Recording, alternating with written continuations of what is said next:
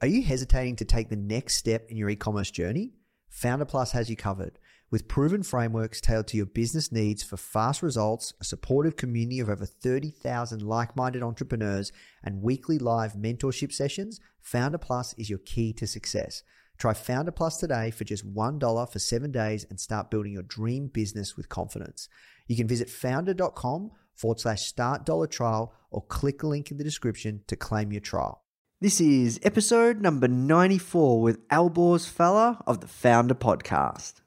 Discover exactly what it takes to become a successful entrepreneur and what's possible through entrepreneurship from the greatest minds in business today. Welcome to the Founder Podcast. Here's your host, Nathan Chan.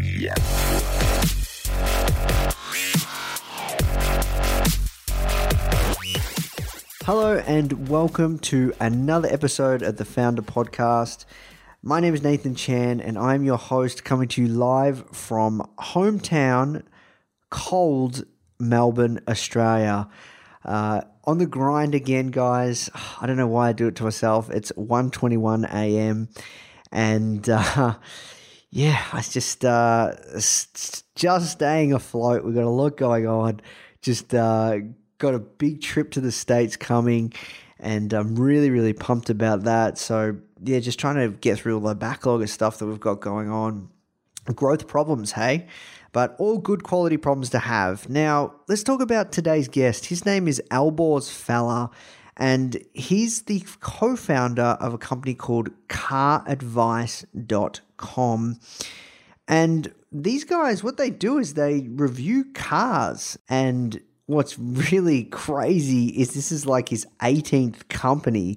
He's failed that many times that this was the one that made it. Talk about sheer determination and consistency.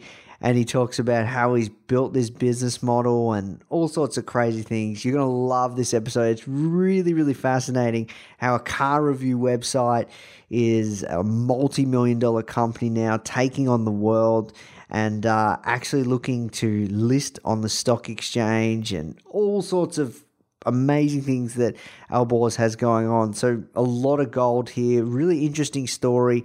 Probably not the kind of story that you're used to hearing us publish about. So you guys are in for an absolute treat.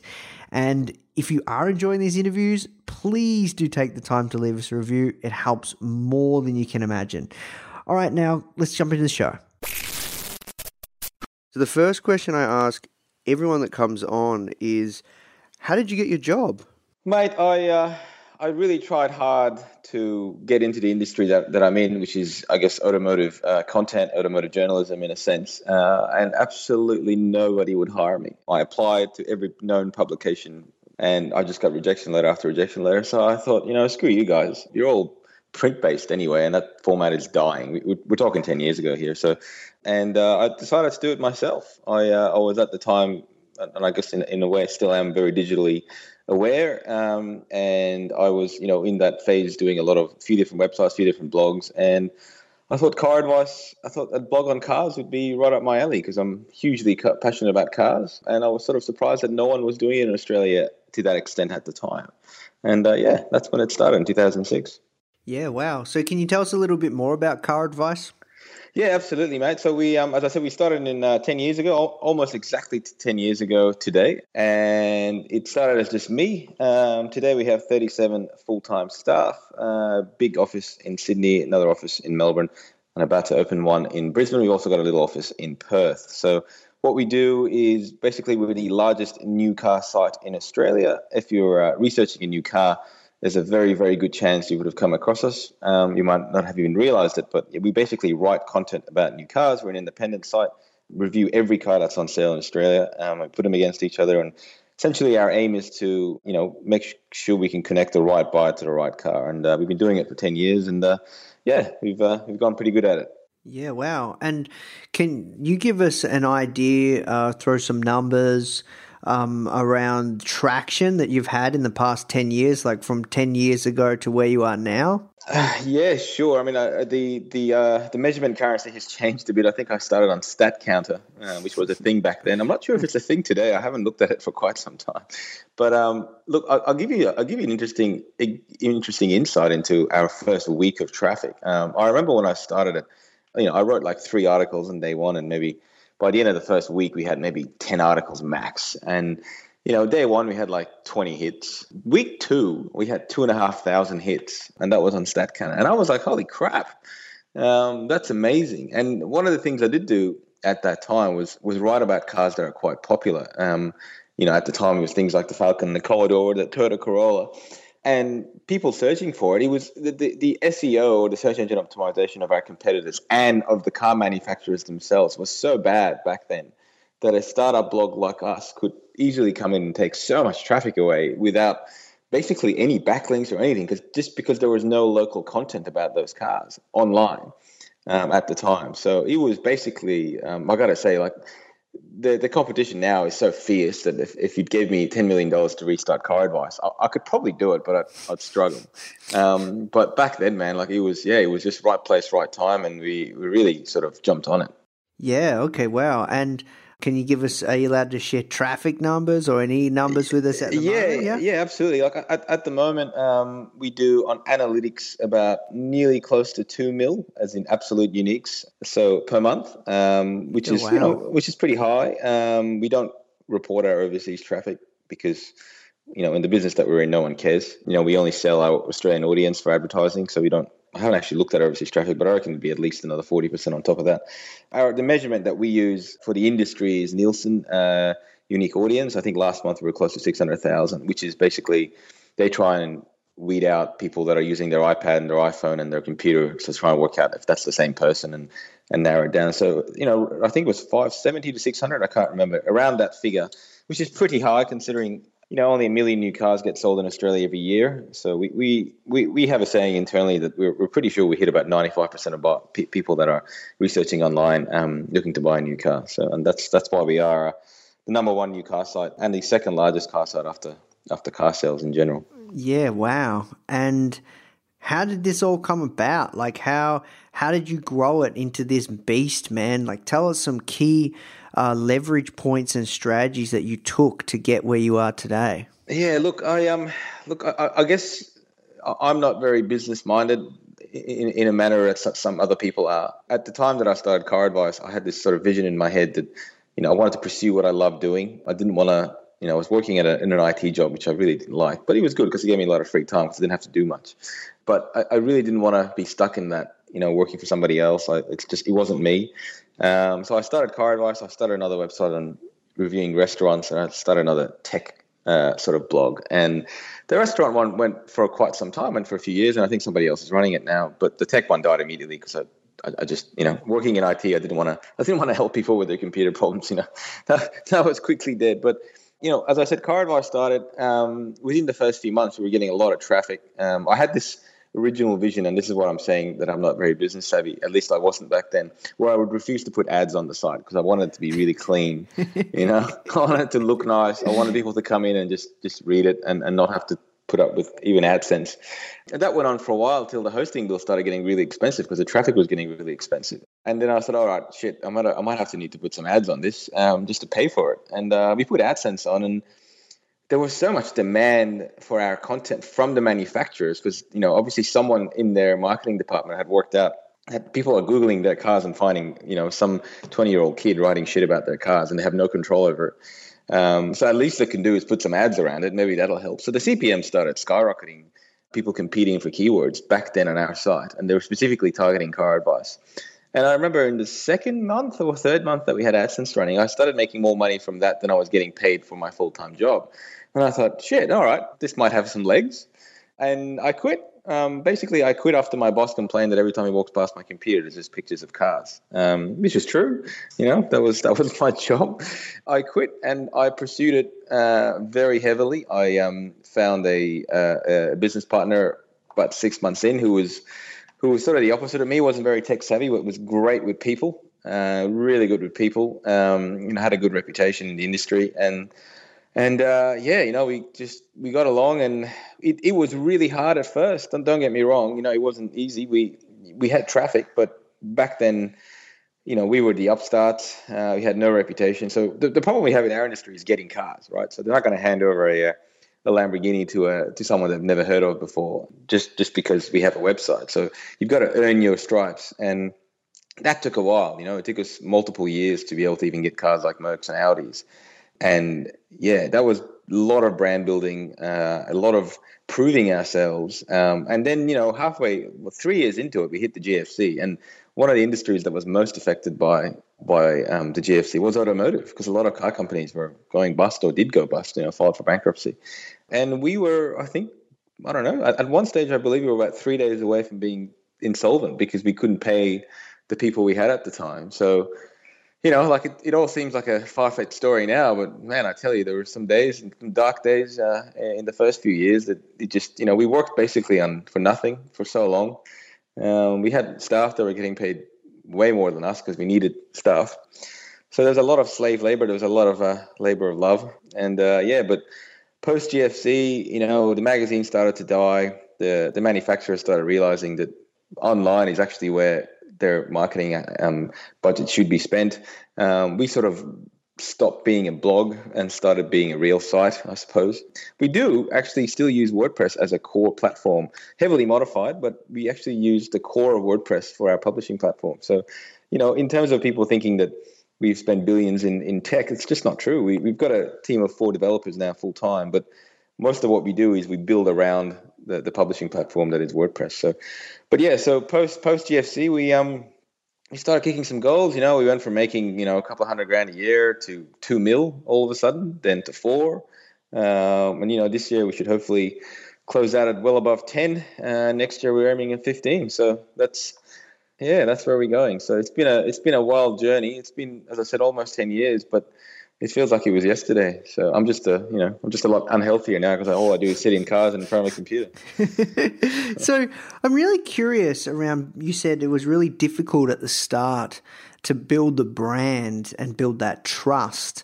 Yeah. What did you have to do to build that brand, to build that trust? Is there anything that you can, like any tactics? Yeah, absolutely. So look, our biggest problem in those days was getting people to give us cars because, we can't review new cars unless we can get access to them. And, you can't go out there and buying things and you can't keep going to dealers to try and drive one because, they start thinking this guy's been here 50 times this year for driving different cars. He can't make up his mind. Obviously, what the manufacturers do is they have a fleet of what they call press cars, which is cars that they specifically have for the media to drive and to, write about. So we were trying to get access to them. And at the time when we started, those cars were primarily for publications like Wheels, Motor, and sort of those magazines that, I guess are now past their heydays. So what we had to do was basically prove why they should give us cars. And despite our best intentions of showing them our traffic figures and showing that, even telling them, go into Google and Google your own car and see that we show up first, they still didn't care. Because I remember one of the best quotes I ever had was from someone at BMW who said to me that, yes, I know that if someone Googles BMW X5, you guys show up first, but your audience are the ones that steal our cars, not buy them. I shit you not, that was the verbatim quote. And wow. I was like, right, you guys, because he said, people that buy X5s don't use the internet for research. And I was like, wow, like you are so far behind understanding how this is working that, but that person's not there anymore. So yeah, that's what we had to face. What we did, it was my business partner's idea, was we thought, all right, well, if we're having a problem getting Audis and Mercs, what do we have to do to prove to companies like them that they should give us their cars? So we thought, all right, what we should do is go and drive the fastest and most expensive car in the world. And if we can get access to that, then we could use that as basically leverage to get anything else. So we emailed Bugatti at the time in France, and they had the Veyron, which is, I think, up until very recently was still the fastest car in the world. It's a $2.7 million car. And we asked them nicely if we could come and drive that car. We said, hi, we're, this basically upstart car website in Australia where you can't even sell the Veyron because they don't make it in right-hand drive. But do you mind if we come to France and drive your car? We need it for 3 days. And this is when it had just come out. And to our complete shock and horror and surprise, the guy wrote back and saying, yes, sure, here are the availability dates. Let us know when you can make it. And when my business partner said to me, oh, mate, I've got the car booked. And I said, oh, yeah, thinking, yeah, right, as if we can't even get a C class and you've got a Veyron book. But he was right. And we got our trip sponsored by, back then, Etihad Airlines. Wow. How did you tee that up? Well, as I said earlier, mate, I was very fortunate to find a business partner that was very good at talking and not talking shit, but talking well and selling the dream and selling the hopes. And we had a watch sponsor who paid for everything else, and we had a few other sponsors, energy drink sponsors and things like that. And we had the whole trip sponsored. And we went over there and we made some really great videos. We drove to Veyron, and we drove a couple of Lamborghinis, and we drove the Aston Martin DBS, which was at the time just had come out as James Bond's car. And the videos went viral on YouTube. The Veyron video, the Bugatti video, got picked up by Discovery Channel. So we got into a couple of shows on Discovery with that. It was literally one of our very first videos we ever did. So if you look at it now, it's quite embarrassing what we were wearing because we had no concept of what to do almost. We just basically looked at a lot of other car videos and sort of put our twist on it. And one of the things we did a factory tour of the Bugatti factory, which no one had ever done before. We didn't even know that at the time, and that was just that just went crazy because people love to see how the world's most expensive car is made. And we did that. We came back to Australia, and the game kind of changed for us because whenever someone would say, "Oh, so who the hell are you guys?" and we just sort of send them a link to our Bugatti article and say, "Oh, we're just sort of an upstart, but we've done stuff like this, and give us your $100,000 car because we've driven a $2.7 million car. It's not a big deal." And they did. It wasn't, again, as I said, I'm shortening the story here. It wasn't like it was overnight, but it really helped us set the stage. We did that trip again the year after with different supercars. We did 13 other supercars and sort of just continued to build our reputation as the guys that were able to do things that the other publications wouldn't do. So where we really benefited over our competition, apart from the fact that we were very digitally savvy and they were the complete opposite, we really put our own effort into going to places like France to drive these sorts of cars because the other publications were basically waiting for the manufacturers to send them an invite to come and do that. They would never use their own money. They would, because they'd have to talk to their finance department, and the finance department is ran by some guy who would say, why the hell would you going to go and drive a car like that when it's not even sold in Australia? And what are the commercial incentives? Blah, blah, blah, blah, blah.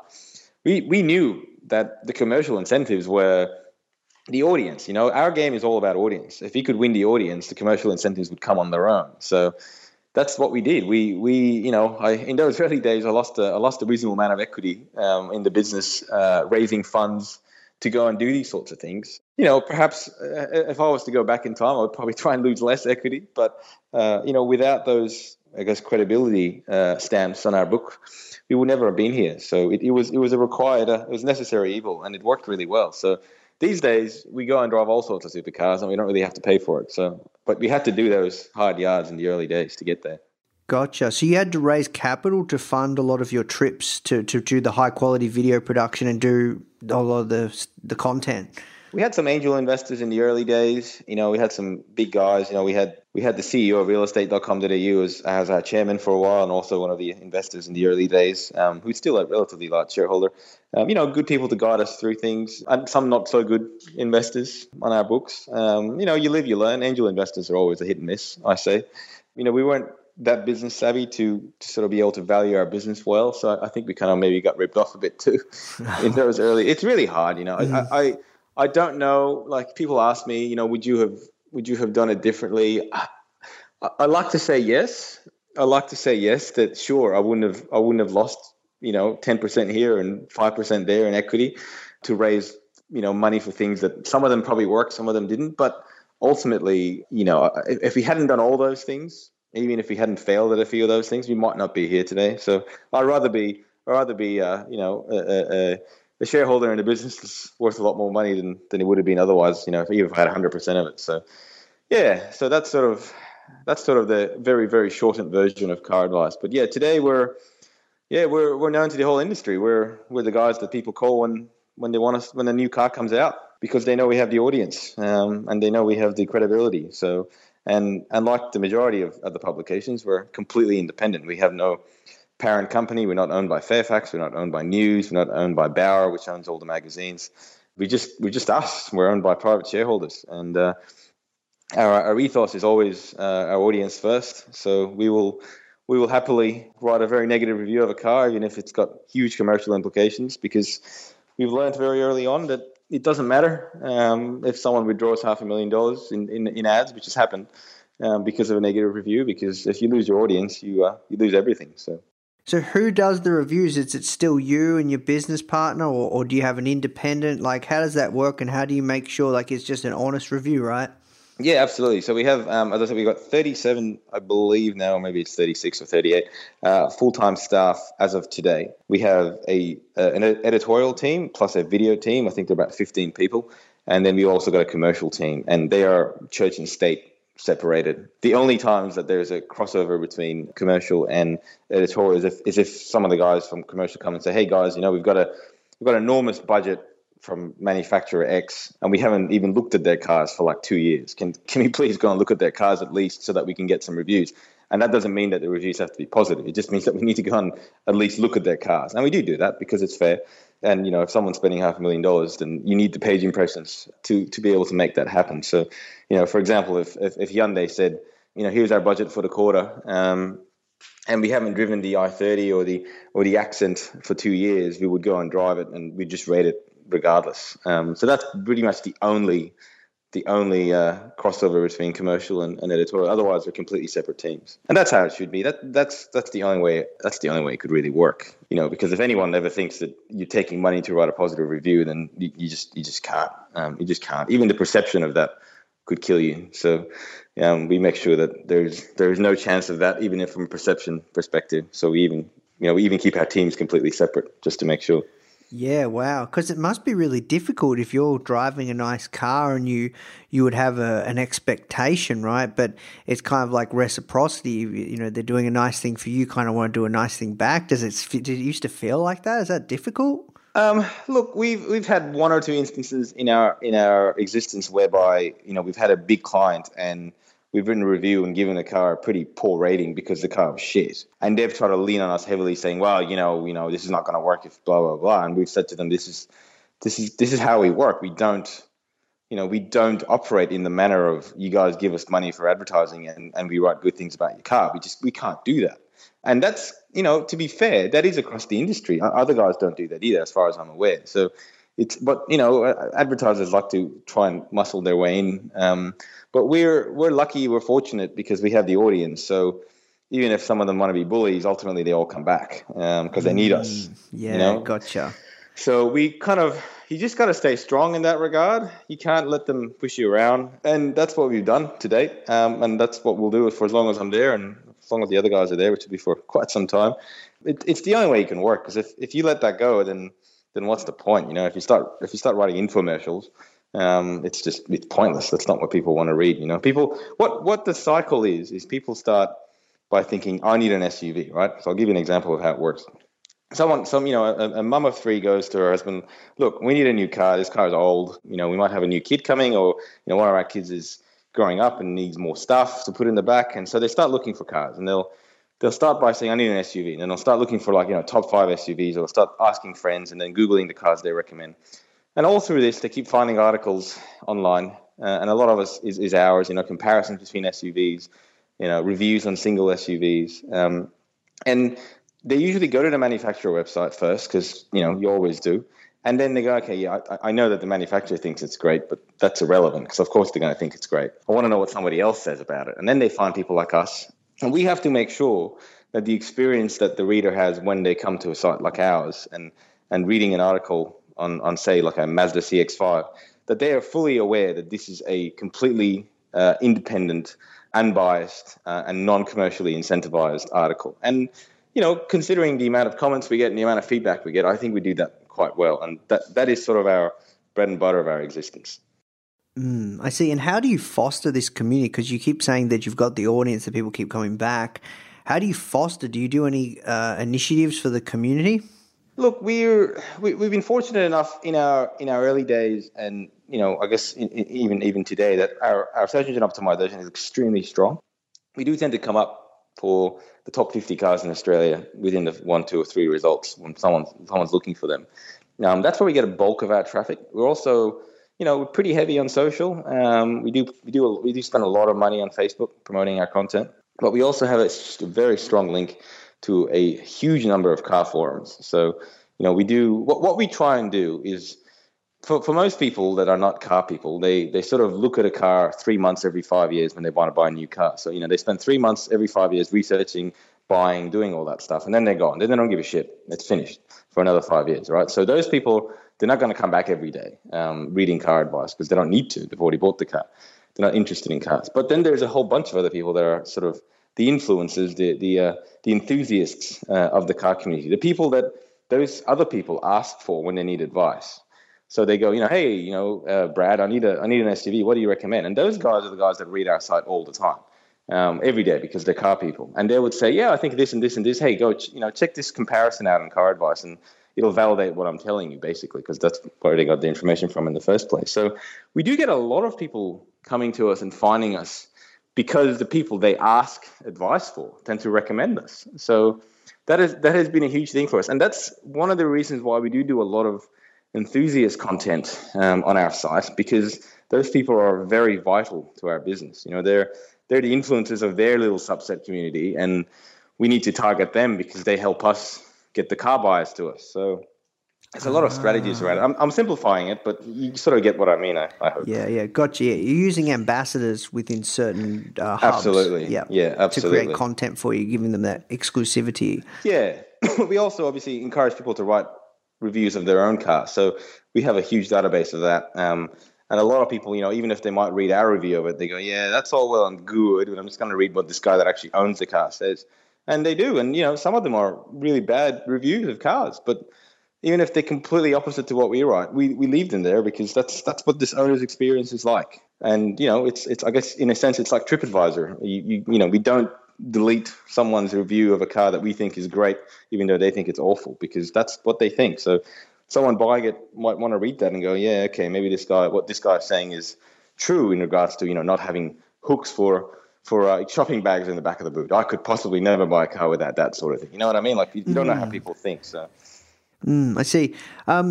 Switching up topics, I hope we're allowed to talk about this, but I was told that you guys are looking to list. Are we able to talk about that? Yeah, sort of. If we're not, that's cool. We can edit that out. Yeah. We could probably. I'm happy for you to keep this in.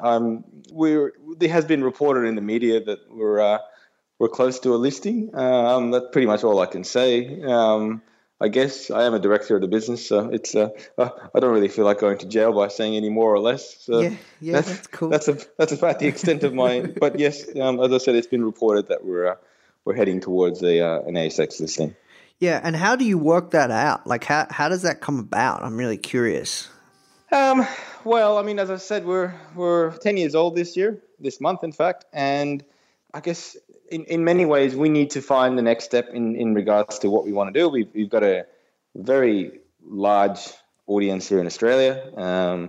Whether we want to take our format to emerging markets, places like Asia, India, where the need for almost, and it sounds weird to say, but particularly in China, we have a reasonably large audience from China, and a lot of our content gets stolen and translated because people like to read what the foreigners have written about the car because they don't believe the local media. And having gone to China myself for motor shows a few times, I can see why they don't believe the local media, because there's money in the kits they hand out from manufacturers. I'm not even making that up. There's literally money in the little show bags that they hand out at motor shows.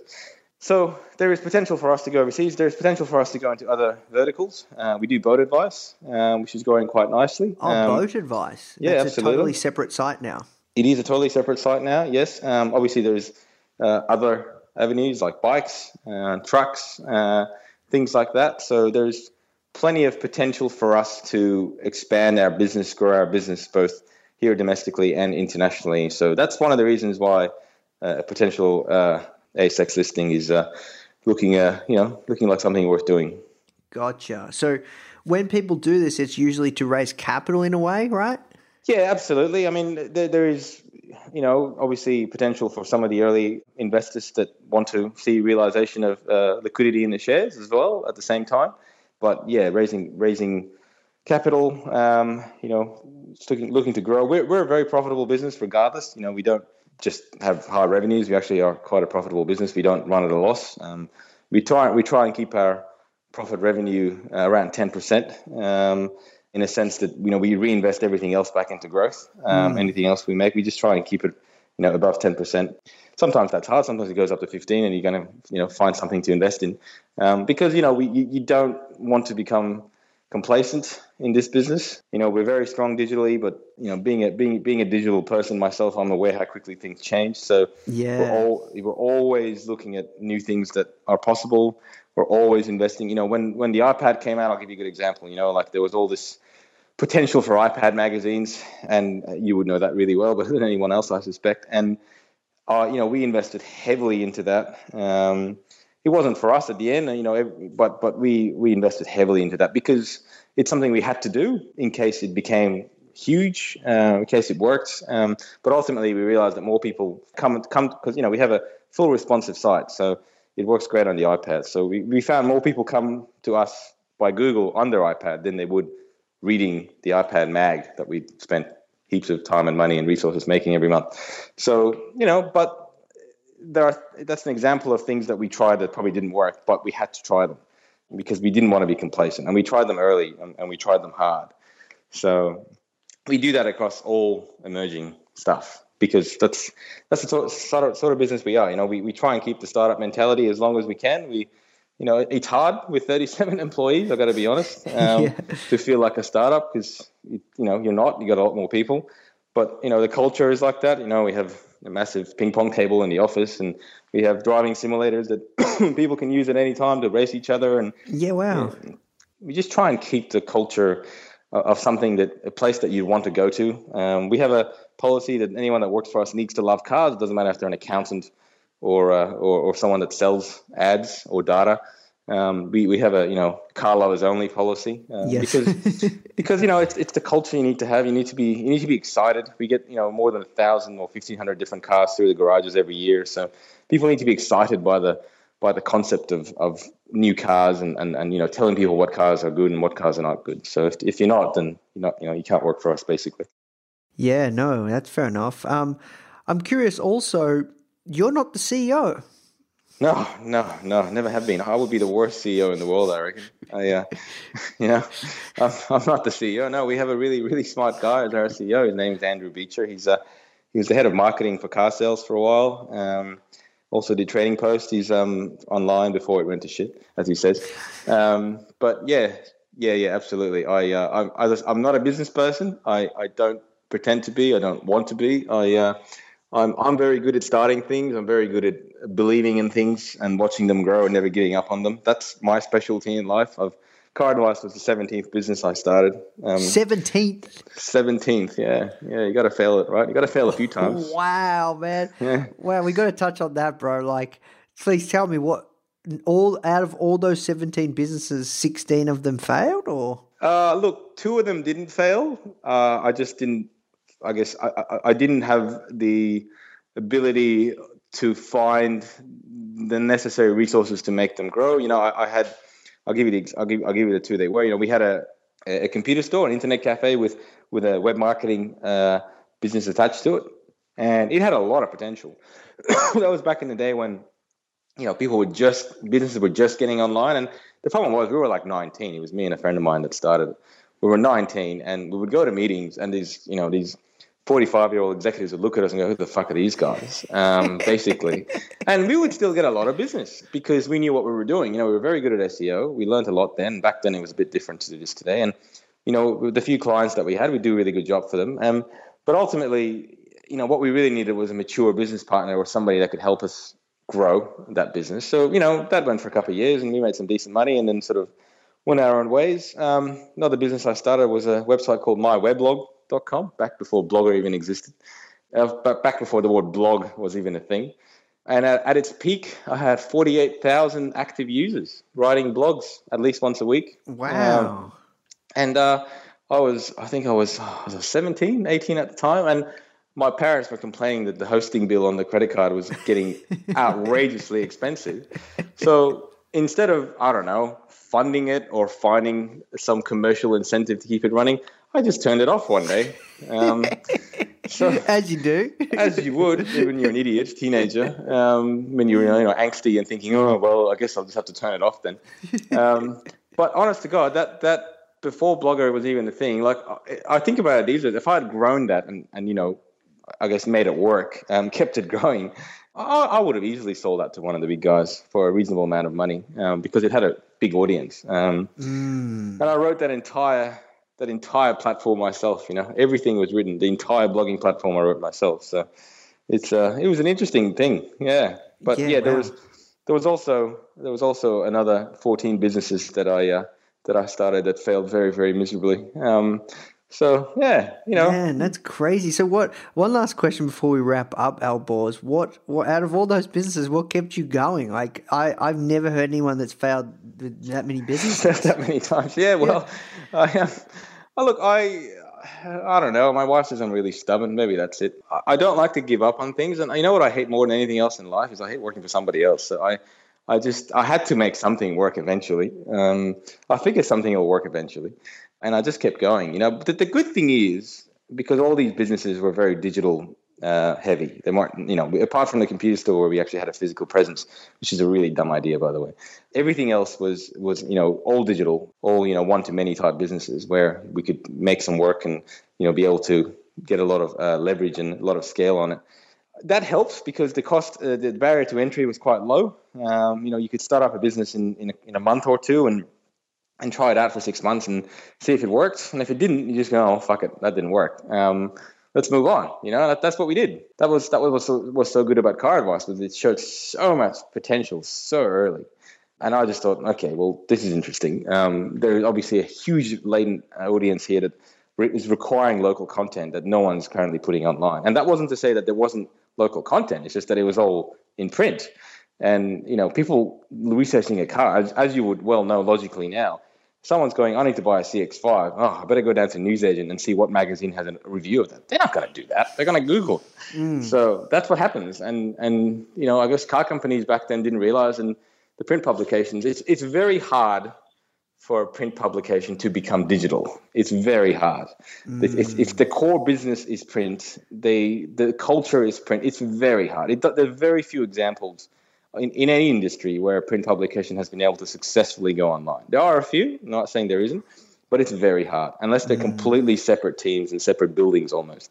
So we really, I guess, took advantage of that. And we weren't very good in the early days, God. I mean, I read my reviews from 10 years ago and they were awful. Like I get embarrassed. I want to go back and change them, make them English, But I guess you got to start somewhere, right? So, and I have, I went to uni for 5 years, but I've got no degrees in journalism or in writing. So it was a sort of a self-taught art, Yeah, no, that's awesome, man. Well, look, dude, thank you so much for your time. Where's the best place our audience can find you if they want to know more?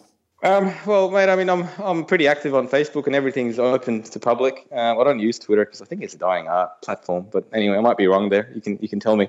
But it's just facebook.com/my name, which is Alborz Fallah. So I'm sure you can find me and add me as a friend. I accept everybody. My wife says I shouldn't, but I do. Well, that's very open of you. And if people want to know more about cars. Oh, well, obviously check out caradvice.com.au. If you've got a question about cars, drop us an email. We endeavour to respond to all emails within 24 hours, and we tend to. And we get like hundreds and hundreds a day. And yeah, absolutely, man. We got a question about cars and you need some advice, then Car Advice is the place to go. The Founder Podcast has come to a close, but it's not time to sleep. It's time to hustle. Download the Richard Branson issue of Founder Magazine for free right now by visiting foundermag.com/Branson. Again, that's an absolutely free download of the Richard Branson issue of Founder Magazine containing an exclusive interview with the man himself. It's only available at foundermag.com/Branson, so download it now, and we'll see you next time on the Founder Podcast.